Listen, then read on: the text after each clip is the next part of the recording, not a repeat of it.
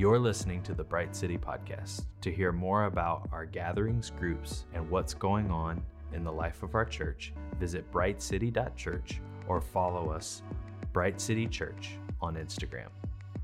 Today's message is from Jess Conley.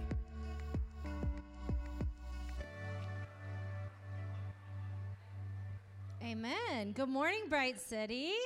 How y'all doing? Woo! I like a little woo in the morning. Okay. Hey, if we haven't gotten to meet yet, my name is Jess, and by God's grace, I get to be a pastor here at Bright City, and I love being on our teaching team, and I love doing life with you guys. We are in a sermon series right now called Speak to the Storm. Speak to the Storm. And Pastor Nick kicked us off 2 weeks ago by encouraging us with this word that fear might have the first word in our life, but faith can have the final word. And last week, Alexandra brought us this incredible word about discerning the voice of fear over the voice of faith so that we can listen to the voice of faith. And today, we're actually going to talk about choosing love over fear. Choosing love over fear. But before we dive into that, I'm going to ask you this kind of existential and introspective question about yourself, okay? I'm not going to make you answer, but I'll tell you my answer. So the question is, how do you feel about your fear? How do you feel about your fear? How do you feel about your fear? How many different ways can I say it? How do you feel about your fear? So I'll tell you, while you think about this for yourself, I'll tell you how I feel about my fear. I'm in a place of acceptance with this truth, that in my flesh, as it is, I'm the most scared person you've ever met, okay? I am, and if you want to know what that looks like in my life, I'll tell you. For example, if you and I were to ever go out to eat together, I have to be facing the door. I cannot have my back to the door. What do I think I'm going to do if somebody comes in with a weapon? I don't know. But I'll be the first to know, and that makes me feel safer. You know what I'm saying? I'm the kind of person that everybody had different reactions to the pandemic. Some of you guys were really peaceful. Some of you took your supplements, and you felt fine, and you were like, God's got this. I started taking COVID tests, and I couldn't stop. I'm going to be really honest with you. Nick would catch me, and he would just come into the kitchen, and I'd have a swab up my nose, and he'd be like, Jess, what are you doing? And I'd be like, I'm taking a COVID test. And he'd say, do you have any symptoms? Have you left the house in the last 6 months? No. You can't take a COVID test. But it just made me feel better because I'm a person who has access to a lot of fear. I have fear in my life. Things make me feel nervous. I have a friend that calls me Liam Neeson. And it's because I track everybody I know at all times, and I know where everybody is, okay? So if you go missing, again, I don't know if I can come get you, but at least I'll know you're missing, okay? All right, I'm just saying I'm a person that now I'm a little more accepting about the fact that I feel fear, and I feel a lot of it, but it hasn't always been that way in my life, and in the past, I've actually had a good amount of shame, and maybe even a little bit of denial about my shame, about my fear, and so a couple of years ago when I was in college, some girlfriends and I went on a little beach trip, and don't imagine anything fancy because it wasn't. Actually, we went to New Smyrna, Florida, and I think it's because somebody's grandmother owned a condo, and so we went there.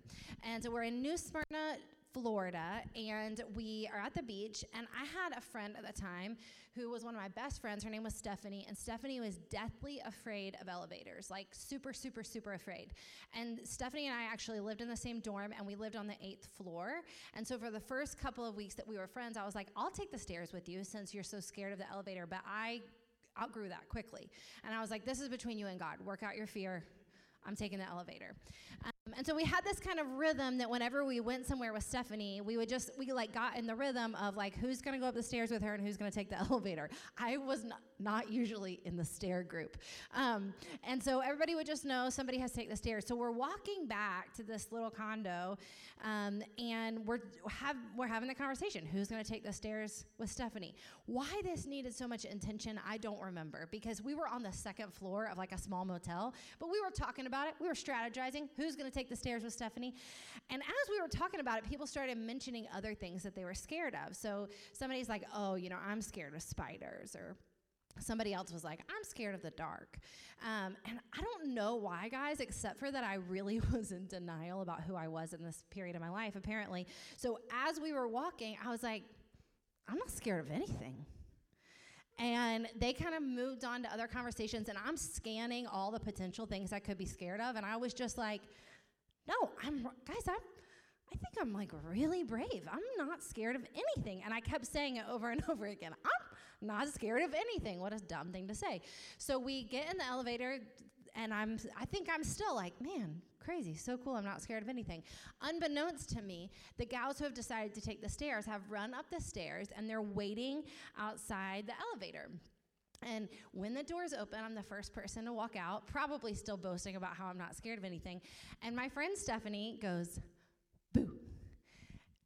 And when she did that, what happened is that my soul left my body. And I have to move the mic to tell you what happened. I got 1 inch from her face, and I went, I screamed in her face like that, and then I ran as fast as I could to the motel room door, and I started banging on the door because I was so scared because she went, boo. And so it was that probably moment in my life when I decided not to deny the fact that I was a very scared person anymore. I'm actually scared of everything. Worst 2 days of the year for me, hands down, Halloween and April Fools. Like, it's just a mess. I'm not one of those Christians who's like, no Halloween. I'm just saying it's like the ghosts are a lot, guys. And I walk around and I'm so scared. And there's like a hand coming out of somebody's yard. And I'm like, can we not anymore? That is terrifying. April Fools, forget about it. My kids and I'm like, all right, don't do it. Don't do it. I can't handle April Fools. I'm the jumpiest person you've ever met in your life. I'm just a little bit of a scaredy cat, and it's okay. How do you feel about your fear? This is the thing. I think the problem is many of us are ignoring our fear. Many of us are pretending like we don't feel it or that we're not scared. And because of that, we are not allowing God to transform us through it. Many of us are pretending that we're not scared of anything. And because of that, it may be becoming a part of our identity. And we also may be missing out on just massive healing and massive love that God will bring to us and through us as we acknowledge that we are fearful people. So we're going to be talking about fear and love, obviously choosing love over fear. And when we talk about such common words, I feel like it's helpful for us to get on the same page about what is it that we're saying when we say these words, fear and love, fear and love. So when I say fear, here's what I mean. A distressing emotion aroused by impending danger, evil, pain. Whether the threat is real or imagined, the feeling or condition of being afraid. So when we feel fear, which we do, I believe that many of us have different responses to our own fear. Whether you've ever thought, like, how do I feel about my fear? The truth is you feel something about it, and you have some kind of response to the fear in your life. So I'm going to give you 3 ways that I think many of us might be responding to our fear, and see if you find yourself in any of these. I think, 1, a lot of us feel deep shame about our fear. We feel really bad. We feel like there's something deficient or wrong with us. We wish we weren't so anxious, and we don't know what's wrong with us. Or maybe we're really scared of something in our life, but we feel so much shame about that fear that we can't even talk to anybody else about it because we just feel bad. There's something wrong with us. We feel shame. We feel broken because of our fear. Maybe we even feel like spiritual shame.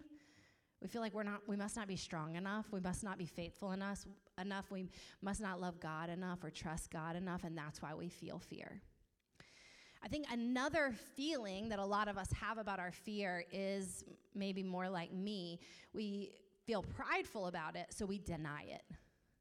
We feel like that if we're strong, or if we're good, or if we're faithful, or if we're manly enough, or if we're womanly enough, or if we're tough enough, that we shouldn't feel fear, and so we deny it. We deny that we even have it. We pretend like it's not there. And then another way I think some of us feel about our fear is I actually think we've just come into agreement with it. We've just made it a part of our identity. And in the year of our Lord 2024, I think we come by this honest, because I think all of culture is telling us if you experience anxiety or if you feel worry, that is who you are. You're an anxious person. That's who you are. Instead of saying, like, I have anxiety or I feel anxiety, we're just anxiety-ridden people. That's now who we are. We're worriers, or we're people pleasers, or we're very cautious, or we're very safe. And we kind of write these labels to come into agreement with our fear. But here's the truth. Fear is not a sign that we're weak, or even necessarily a sign that we're in the wrong spot. I love when a few weeks ago, Pastor Nick reminded us, like, fear is often a sign that you are moving and advancing the kingdom. So fear is not a sign that we're weak, or even necessarily that we're in the wrong spot or we're doing something wrong. It's actually a sign that we're human. And we can see this, right, in the definition of it, a distressing emotion aroused by impending danger, evil, or pain. The truth is, you and I, we live under the effects of a fallen world. We live in a world where there is impending danger, evil, and pain literally all around us.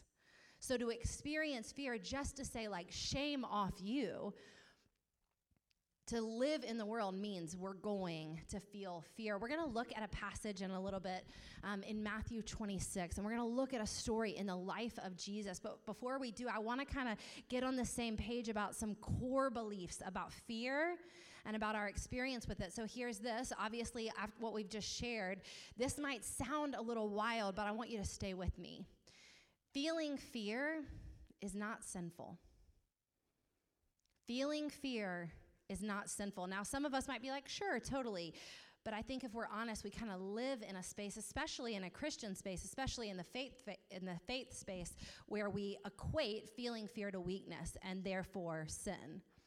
But feeling fear is not necessarily sinful. Here's what else. You might be thinking, like, but God's word says, do not fear, do not fear, do not fear, do not fear. I agree. You've probably heard it said. It's 365 times in the Bible, enough for every day of the year. But here's the thing. God's word most often tells us not to be afraid. It doesn't tell us not to feel afraid, and those things are very different. God's word tells us not to be afraid. It doesn't tell us not to feel afraid, and those things are actually very different. Let's give one more kind of solid belief down before we head into Scripture. How do we know all this is true? How do we know that it's not necessarily sinful to feel fear, and also that there's a difference between feeling fear or facing fear and not being afraid? Because Jesus faced fear, and he never sinned. So right here, we're going to head into this passage. And if I'm being honest, I think some of us might have to kind of like shake our heads and cast off this vision of an American Jesus who was like so tough and so strong and never did anything wrong. But we're going to find something more beautiful, which is actual Jesus. So we're going to head into Matthew 26, and let's make some reminders about this context where we're going. So we're going to this passage where we're going to find Jesus in the Garden of Gethsemane. It's an incredibly electric, poignant, powerful moment in his life, but also in the life of our eternal stories. So Jesus has just had his last supper with his disciples. He's just walked from the upper room to the Garden of Gethsemane doing the best teaching of his life. You got to read John 14, 15, and 16. He's talked to them about Holy Spirit. He's talked to them about how much he loves them. He's reminded them again, I'm going to die. He knows he's about to be betrayed. He's washed their feet. He's set up communion for them and said, like, when you eat and when you drink, remember me. And he knows he's about to be betrayed by one of his friends. And because he is fully man and fully God, he is submitted himself to the limitations of being human, and yet he has a kingdom perspective. So his body is experiencing everything a human would, and yet he knows what's about to come. And he's not just facing death on a cross, which is physically excruciating, but he's facing the weight of carrying the sins of the world, which is something you and I cannot relate to. This is a wild moment in the life and the ministry of Jesus. Let's read Matthew 26 together. Jesus went with them to the olive grove called Gethsemane, and he said, sit here while I pray. He took Peter and Zebedee's two sons, James and John, and he became anguished and distressed. And he told them, my soul is crushed with grief to the point of death. Stay here and keep watch with me. He went on a little further and he bowed with his face to the ground, praying, "My Father, if it's possible, let this cup of suffering be taken away from me. Yet I want your will to be done, not mine." And then he returned to the disciples and he found them asleep. And he said to Peter, "Couldn't you watch with me even 1 hour? Keep watch and pray so that you won't give in to temptation. The spirit is willing, but the body is weak." And then Jesus left them a second time and he prayed, "My Father, if this cup cannot be taken away unless I drink it, your will be done." And when he returned to them again, he found them sleeping because they couldn't keep their eyes open. So he went to pray a third time, saying the same things again. Then he came to the disciples and he said, "Go ahead and sleep. Have your rest. But look, the time has come. The Son of Man is betrayed into the hands of sinners." So I want to go back to that verse 37. It says, "He took Peter and Zebedee's 2 sons, James and John, and he became anguished and distressed." The Greek word right there for distressed is adamaneo. Adamaneo. The Greek word means to feel fear, to lack courage, to be deeply troubled or distressed. Feeling fear is not a sign that you're sinful or weak. Feeling fear is a sign that you're human, because you live in a world where there is pain and there is trouble, and you can feel fear, you can face fear and not act fearfully, not be fearful. And we know this is true because we see it in the life of Jesus. Now, anytime we're kind of solidifying a core belief about God or about how he interacts with people, we're going to want to see this corroborated throughout Scripture. We don't want to see it just one time, we want to see it multiple times. So let me give you another passage that will help you solidify this core belief that Jesus faced fear and didn't act fearfully. Hebrews 4, "This high priest of ours understands our weaknesses, for he faced all of the same testings we do, yet he did not sin." So hey guys, together, can we take a deep breath and say, number one, thank you for Jesus, our friend and Savior, who's I'm not going to just stand far off and say must be hard being human, but I'm going to submit myself to the pain of it.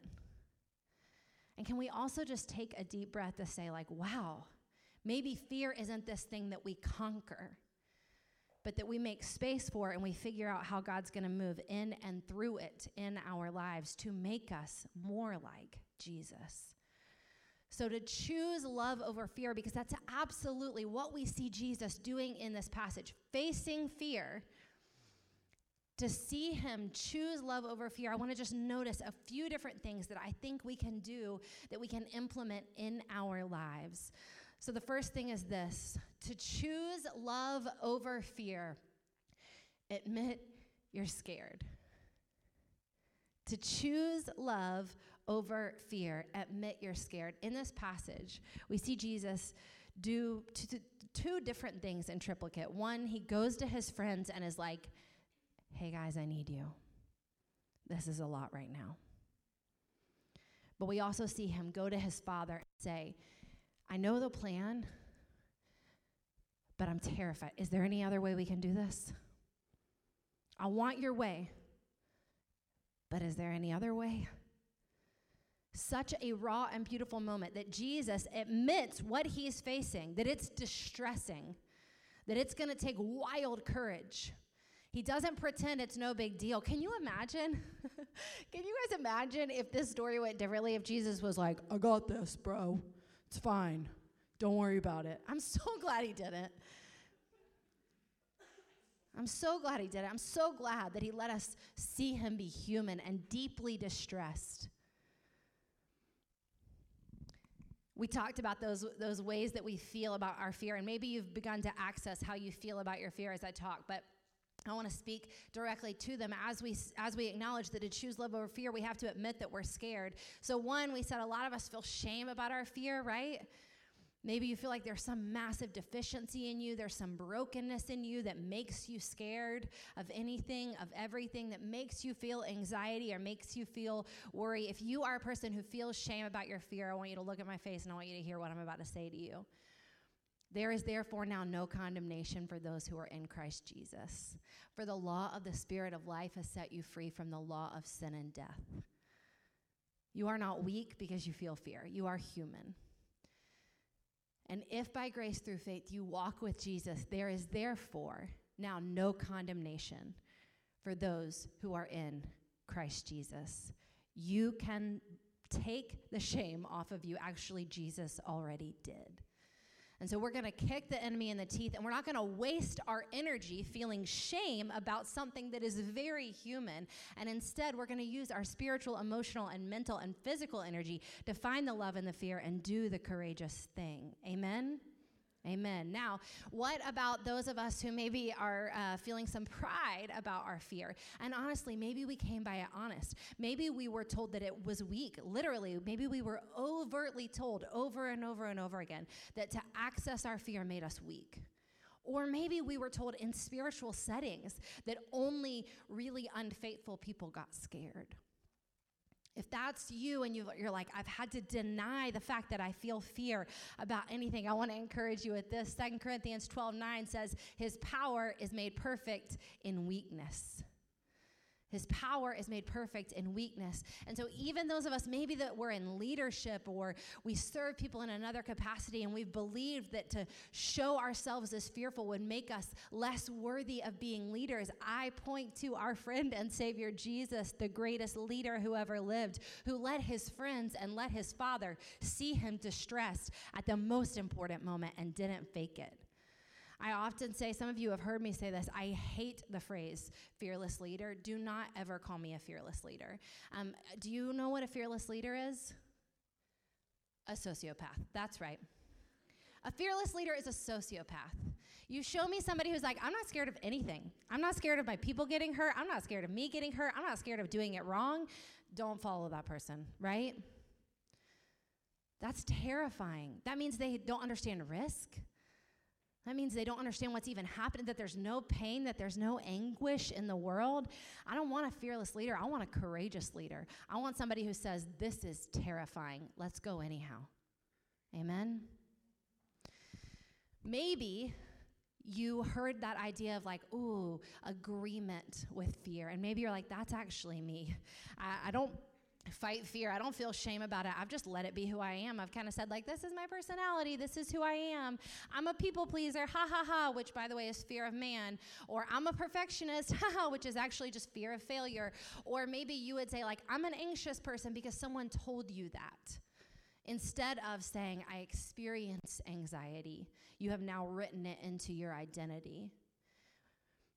If that is you, I want to encourage you at this. 1 Peter 2:9 says, you are a chosen people, a royal priesthood. And in the name of Jesus, if you walk with Christ, that is your firm identity. You can experience fear, you can experience pain, you can experience anxiety, you can experience worry, but it's not who you are, right? Amen and amen. To choose love over fear, first of all, we just got to admit that we're scared and maybe pay attention to how we're responding and feeling about our fear. We can't deal with the fear. We can't speak to the storm. We can't choose love over the fear until we're honest about its existence. And so my encouragement to you is after you leave here today, pay attention to when you feel fear. Admit it. Acknowledge it. And then we get to move forward. Amen? That was so gentle. We're going to try it again. Amen?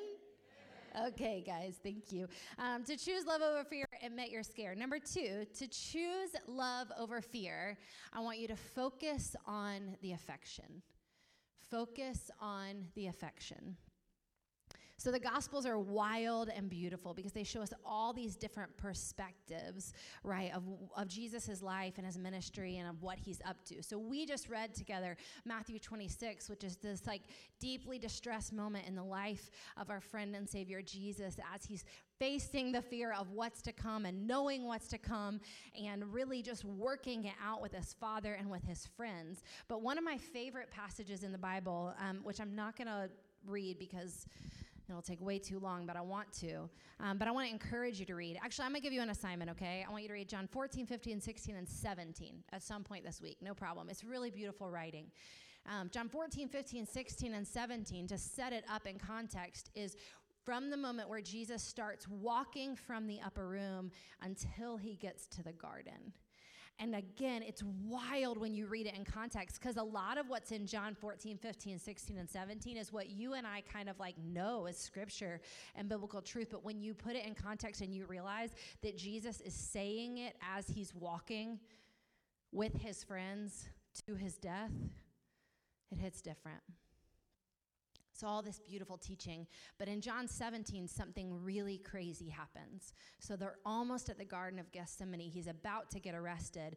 And John tells us this beautiful part in his gospel, which is that Jesus starts praying. And before he starts praying, God, if there's any other way, if you'll let this cup go in a different situation, I'm really saying that out of context. You know what I'm saying, though? Before he starts saying, like, God, can we do it any other way? Before he starts expressing his anguish, he starts praying for his disciples, and he starts praying for us. Really, truly, it's beautiful. And he's saying, like, God, I came and I told them and I taught them your word. And he starts talking about his disciples to God. And he's like, I'm so proud of them. They obeyed your word. Protect them when I'm gone. And it's crazy because he's praying this in front of his disciples. And he's like, keep them. And then he starts praying. He says, not just for these, but the ones who are to come. He says this, my prayer is not for them alone. I pray also for those who will believe in me through their message, that all of them may be one. Father, just as you are in me and I am in you, may they also be in us, so that the world may believe that you've sent me. I've given them the glory that you gave me, that they may be one as we are one, and in them, you and in me, so that they may be brought to complete unity. As Jesus is walking to the Garden of Gethsemane, he's praying for his disciples and he's praying for us, that we would experience unity, that we would know this wild relationship that he has with Father and Holy Spirit, that we would experience it. See, I don't think that Jesus is trying to distract himself from his fear. I think he's looking past it to what matters. He's focusing on the affection. He's focusing as he starts praying and he's talking about God and his glory. He's focusing on the affection he feels for his Father. He's focusing on the affection his Father feels for him. He's focusing on the affection he feels for his disciples. And he's focusing on the affection he feels for those of us who are going to become his disciples. It's wild. He's not distracting himself. He's focusing on what matters. When we're talking about affection, what I mean is like the feeling of love. And this is what I believe to be true. I think a lot of us, when we experience fear, when we face fear, we do this thing that, again, we come by totally honest. And what we do is we just double down focusing on the fear, right? We're a little worried about something, and so we're like, interesting, I'm worried about that. Let me be all the way worried about that. You know? And instead, there's this invitation from God that's not about us getting better, but it's for us. An invitation for us from God to instead focus on the affection maybe we have for God, maybe God has for us, maybe that we have for other people. Let me give you some examples. Maybe it would look like worshiping during the middle of a panic attack. Maybe it would look like praying for the people you're worried about. Instead of stressing over a certain thing that you think might be happening to someone, calling them and saying, hey, can I pray for you right now? Can I speak some truth over us? Maybe it would look like declaring truths about God's love for us over ourselves every single day, instead of walking around and making agreements with our anxiety and our pain and our worry, not feeling shame that we experience those things because we live under the effects of a fallen world and they are going to come, but instead saying, I feel anxious, but this is what I know to be true about me. I haven't been given a spirit of fear, but one of power and love and a sound mind. I can experience fear and not be fearful. Focusing on the affection that God has for us, that he loves us so much that he made a way for us to be united with him and united with one another, and to call our spirits up to walk in wellness and in truth, right? I'll give you another practical example of what this looked like for me. Again, scaredofeverything.com. That's not a real website. If it is, I don't think we should go to it. It's just something funny I was saying about me. I grew up flying, and my dad lived overseas when I was young, and so I had to fly a lot. Not because I'm bougie, because if I wanted to see my dad, I had to go overseas. And so I flew a lot, and I wasn't scared of flying. I did it from a young age, so no big deal. But a couple of years ago, my daughter Gloria and I took this flight to Chicago. I don't know if any of you guys have ever flown into Chicago, but it's basically like, you put like a peanut inside of a blender. Like, it's awful. Your plane's like this a lot. It's crazy. And so I'd even flown into Chicago a couple times, no big deal. But Glow and I flew into Chicago this one time, and it was a literal horrible flight. In fact, Glow can tell you, there were grown adults screaming and crying on the flight. It was really, really, really awful. I was one of them. Actually, how am I doing on time? I'll tell you guys a funny story. I'm going to stop and tell you a funny story about this flight. Funny story about this flight to Chicago is that there are grown adults literally screaming and crying on this flight. It's so bad. It's traumatic, okay? Glow and I are in the back row, and there's a girl sitting across from us who's a teenager, and she's panicked, and she's crying, because it's a terrifying flight. And so as the plane is like this, just peanut in a blender, I reach across her and I started praying for her. And I started praying in the Spirit, if you know what I'm saying. And I was praying. I was calling down heaven over her. I was praying peace and all kinds of things. And I just felt like it was my job in that moment to not focus on my own fear, but maybe find the affection. Amen. So I'm praying over her. I'm just praying, like just going for it in Jesus' name. Probably at the top of my lungs. The flight calms down. The plane lands. I remove my hand. I'm like, thank you, or you're welcome, basically is how I feel. And it was right around this time, I noticed that the man in front of us has turned around to her, and she said, Dad, help. She was talking about me. She wanted help because I was scaring her, not the plane. So anyhow, what happened after this horrible flight is that I developed a fear of flying. And it just hit me overnight. But the problem is I fly for work. I fly to teach the Bible. And so I had to get over this fear of flying. I didn't know what to do. And so I went to a therapist, and I was like, I need help because this is my job. I have to go teach the Bible, and I'm terrified to get on a plane. And the therapist was like, okay, great. And she said, walk it out for me. What happens when you're on the plane and you're scared? And I said, well, I'm worried it's going to crash. I don't know what you mean. I was like, I'm worried it's going to go down. And she was like, okay, well, why is that scary? And I said, well, it's scary because I have 4 kids, and I love them, and I don't want to leave them. I don't want to traumatize them. She was like, it sounds like you really love your kids. I was like, I do. I love my kids. And she said, okay, so there's some love in this fear. She said, the next time you get on a plane, I want you, when you feel scared, to do something loving for your kids. I want you to write them a letter. Or I want you to pray for them. Or I want you to plan their next birthday party. And I was like, that is a great idea. I thought you were going to give me medicine. And she was like, well, let's try this first. And I was like, okay. But what do you know? I started doing that, and it worked.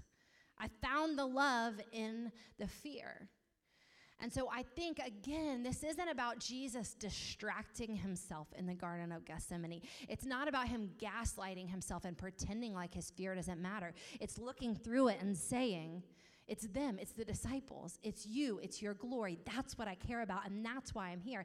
And that's why I can courageously move forward. So for you and I to choose love over fear, number 1, we're going to have to admit that we're scared. Number 2, we need to focus on the affection. Focus on the affection. Here's the last one. To choose love over fear, we can build a life of courageous devotion. To choose love over fear, we can build a life of courageous devotion. Now, I'm a planner. Anybody else a planner in here? Thank you, God.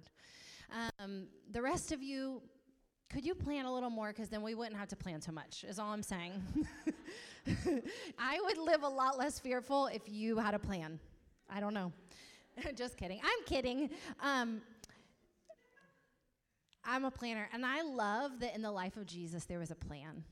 We see this throughout the Gospels. Like, he was not confused about what the plan was. He knew the assignment, as Gen Z might say, understood the assignment. He knew the plan. And so in this moment in the Garden of Gethsemane, as he's literally, one of the Gospels tells us, sweating blood, as he's in deep distress and anguish, as he's facing the fear, because this is actually really painful, what he's about to go through, he can move forward because he knows the plan. The plan all along is to come for the sins of the world, to die for the sins of the world, and to rise with our redemption and healing and eternal and abundant life in his hands. There was a plan of courageous devotion, and we see this played out not just in the Garden of Gethsemane, but throughout the life of Jesus. We see him resting because he could trust God's plan. We see him serving because there was a life of courageous devotion in place. We see him giving. We actually see Jesus generously giving, even though it was all his anyway. We see him leading people who would betray him. We see him praying for healing and actually healing. We see him speaking truth and asking for help. We see him making friends and celebrating. And all of this is because there was a plan. There was a standardized life of courageous devotion. And when I say devotion, because we've defined fear and we've defined affection, I want to say, like, devotion is the profound dedication to showing your love. And so here's what I'm saying. I want you to come with me. I think that a lot of us, the path looks like this. We get into our normal lives and we feel fear, which we should feel no shame about, because it is a natural experience for a human living in a fallen world. And we get a little bit smaller and we step back and we make our life a little bit safer. Pastor Nick used these words a couple of weeks ago. He said, basically, if you want to, you can medicate and mitigate your life away from fear. You can make it so small and so safe that you don't have to access bravery or courage on a daily basis. And so I think a lot of us, when we feel or experience or face fear, we take a step back and we make our lives smaller. And I think that maybe the invitation, the kingdom invitation from the life of Jesus, is that when we experience fear, when we face fear, instead of getting smaller and safer, to take a step forward into courageous devotion. To maybe standardize courage and bravery in our life so that it becomes less of a huge adventure and more of just how we live. It's a part of the plan. Let me unpack it for you like this. I'm reading this book about hospitality, and I'm loving this book. It's really helpful. And in this book, they talk about how one time in this restaurant, the whole book is based around a restaurant. There was one time in this restaurant that it's a really nice restaurant. People came in, and their meter ran out. And so the busboy was like, hey, I got this. I'll go pay the meter. And the people at the table, even though it was such a fancy restaurant, that meant so much to them. And they were like, oh my gosh, that's so crazy. That's so kind of you that you would pay the meter for me while I'm in this restaurant. And it was such a profound moment that the people in the restaurant said, we're just going to standardize this. Now, anytime anybody comes into our restaurant without asking, we pay their meter the whole time they're here. So they don't have to think about it. They just standardized this beautiful sense of hospitality. So it was no longer a choice. It was just something they did.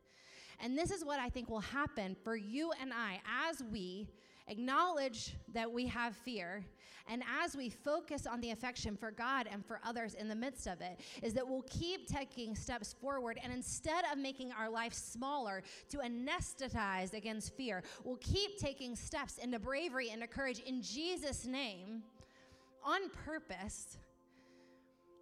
And it will become less scary to do the basic things. Now, here's what. It doesn't mean we won't get scared anymore. It means we'll get scared of new things. We'll get scared of new things. There are some of us in this room, sharing our faith would be the most terrifying thing we could do. I think that God wants to take you to a place of courageous devotion where sharing your faith is the least scary thing, but then he's going to give you a new scary thing. I think there are some of us who serving other people Sounds terrifying. Guess what? As we continue to move forward and develop a life of courageous devotion, that's not going to be scary anymore. But then after serving people, it's going to be leading people. And then you're going to get to experience new levels of his power and his presence as you step into those new spaces.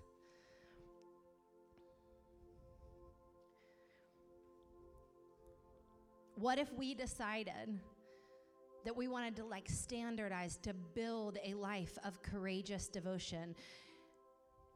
Here are some things I think it might look like. For those of us who would maybe jokingly before today call ourselves people-pleasing, which is the fear of man, people pleasers, maybe it looks like you build a life of courageous devotion where it is normal for you to share your faith because you actually believe Jesus is the way and the truth and the life, and you want other people to have that. And so instead of making your life smaller and getting scared of sharing that truth, you step into a bigger kingdom life of abundance and more courage and more bravery. Maybe for those of us who are terrified about the future, we start declaring Psalm 16:6, the boundary lines have fallen for me in pleasant places, and we start cultivating an abundant life right here, right now, and we stop waiting in fear of what's to come. Maybe for those of us who have believed the banner of social anxiety over our life, we start saying, I feel social anxiety. I feel terrified to be around people, but I'm going to kick the enemy in the teeth, and I'm going to serve, and I'm going to lead and show up anyhow.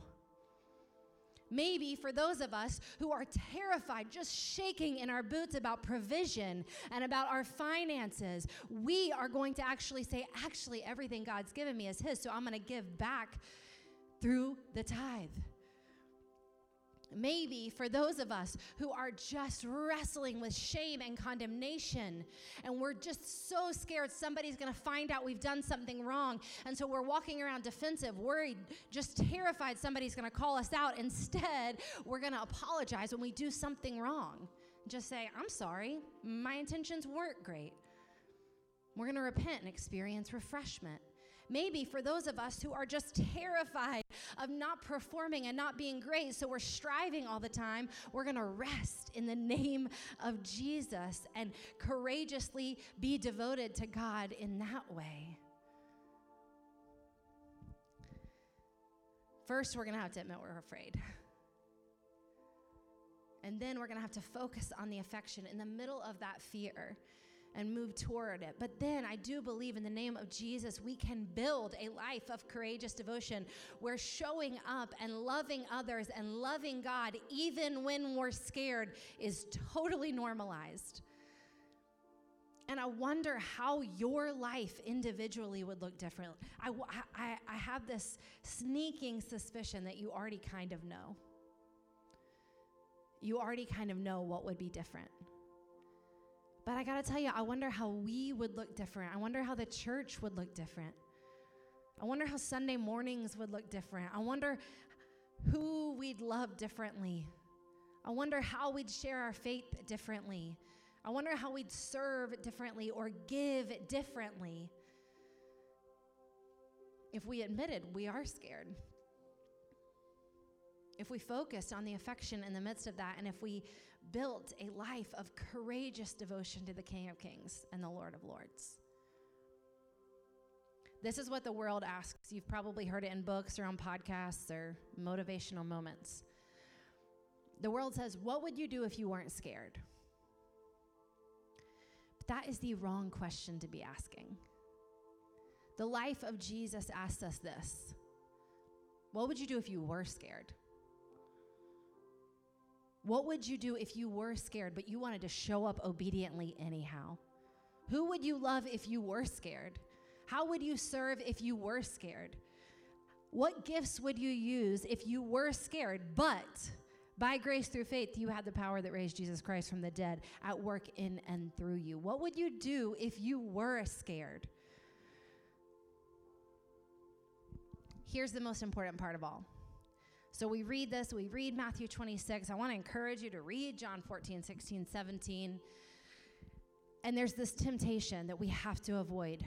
So there's this temptation to read the life of Jesus, to read God's word and be like, wow, what a great example. He was such a good example.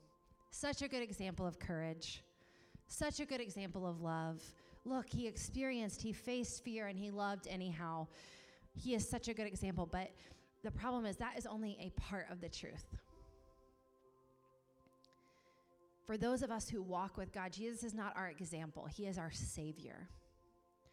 And we don't get to just read words from his story and be encouraged. If by grace through faith you have a relationship with Jesus Christ, if you've done this wild thing that we call salvation, where you've said, I'm a sinner, I need help, I confess, and I want to walk in newness of life. If you've done that, Jesus is not just your example. You have access to the power that raised him from the dead. So when it's time for you to admit that you're scared, you have that power. And when it's time for you to focus on the affection, you're not just focusing on the affection that you have. You're not just working from the measure of love that you have. You are working with the love that sent his son to the cross and brought him back. And when it's time for you to keep showing up, you have wisdom, you have insight, you have words from Holy Spirit, the Spirit that hovered over the water at creation. Jesus is not just our example. But none of this do we have access to unless we believe in him, unless we walk with him. He is just a good example unless we do the wild thing where we say, I want in. You're the way, you're the truth, you're the light. Let's admit that we're scared. We are. And that makes us human. Let's focus on the affection, the love God has for us, and the love we have for God, and therefore the love that we can have for others. And in the name of Jesus, let's build lives of courageous devotion and see what God might do. You in? Let's pray. Father, thanks for loving us first at just the right time when we wouldn't have chosen you. Thanks for sending your son, our friend and Savior, Jesus, to die for our sin.